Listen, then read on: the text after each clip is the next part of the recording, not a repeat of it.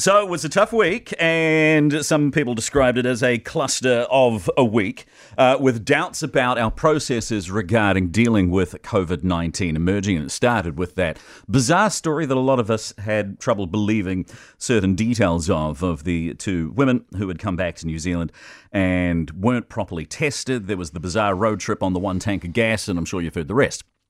But what does this mean to our confidence in our processes to keep us safe from COVID-19? And joining us now is Professor Michael Baker, epidemiologist from Otago University. Good afternoon. Kia ora. G'day, Michael. So, with all the revelations that came out over the last week, to do with people mixing at the wrong stages of quarantine and the funerals that were being tended, etc., how concerned have you been? Well, of course, I'm very concerned because this is our critical barrier against the pandemic, since New Zealand has eliminated it, but obviously we've got to keep it out. That means that our protocols have got to be very good, and also they have to be applied very consistently. So what does it mean? Professor Sir David Skegg was concerned in particular about the numbers of early release and the fact that we don't even know how many of those, say, 200 people were or were not tested. Do we have that information, and how concerned are you about those early releases? Well, it is concerning if they weren't tested. The hope is, of course, that none of them were infected and they haven't gone on and infected anyone in New Zealand. So obviously we have to wait a little while to be certain of that. It's unlikely, but it could have happened. Should we know those numbers? I think so, yes. And do you think once we know those numbers, are those people being contacted, do you think, to be tested subsequently just to see if there are any remnants of viruses? Or? Well, that's something you really need to ask the Ministry of Health. I don't know anything about them, those people, when they were released and what stage of their quarantine. What's your understanding of, talk about processes, the processes now for New Zealanders who are still coming back home, the repatriated flights? So they arrive, they're tested, they're quarantined. Who is actually making sure that they aren't breaking any of the rules of the quarantine? Yeah, well, these are really important questions. Now, I think the process or the protocols are very sound. I mean, 14 days quarantine is enough.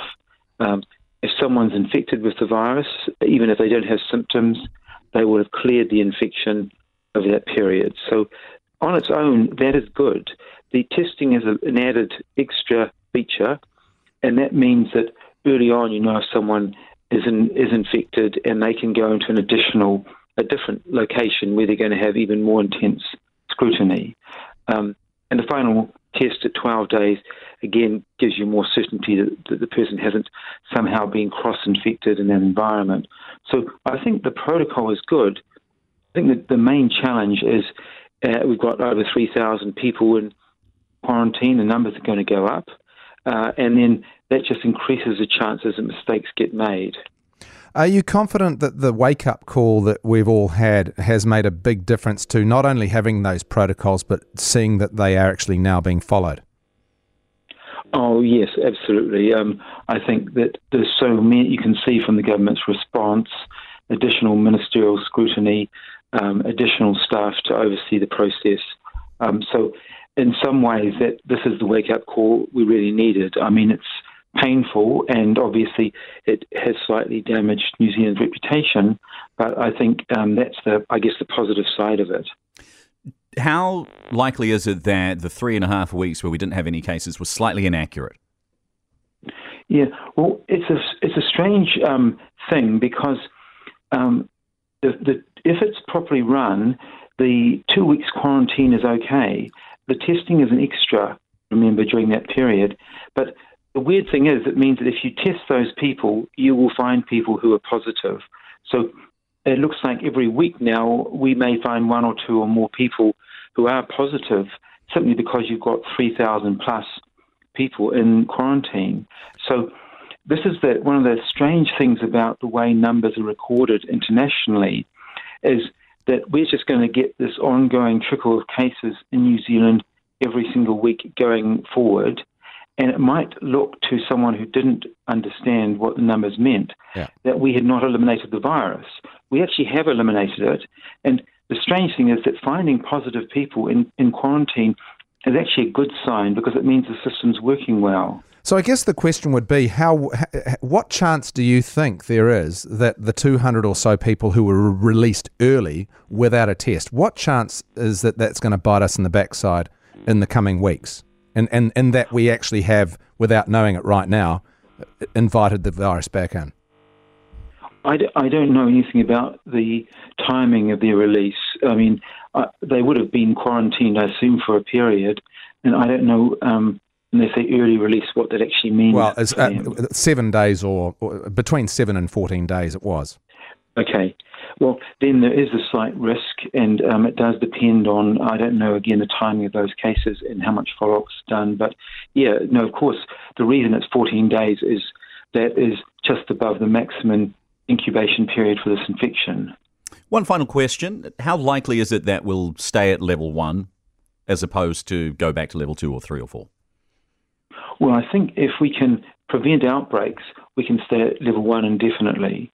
There's no reason not to if we have no transmission in New Zealand. I mean, the concern is if you saw a case that was connected with one of these people who've come through quarantine, that would be a problem.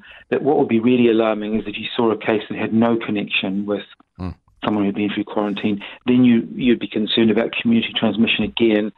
And that's more like the kind of problem they've got in Beijing at the moment. Just to squeeze... New Zealand's we're very far away from that situation. We have no outbreaks in New Zealand. Yeah. Just to squeeze in a final question, sorry. Ahead of that other final question. This is the final one.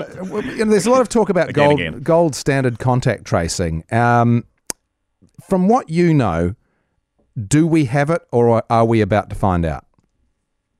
I think it's a good standard. Fortunately, it hasn't been tested, if you like, in a really major outbreak.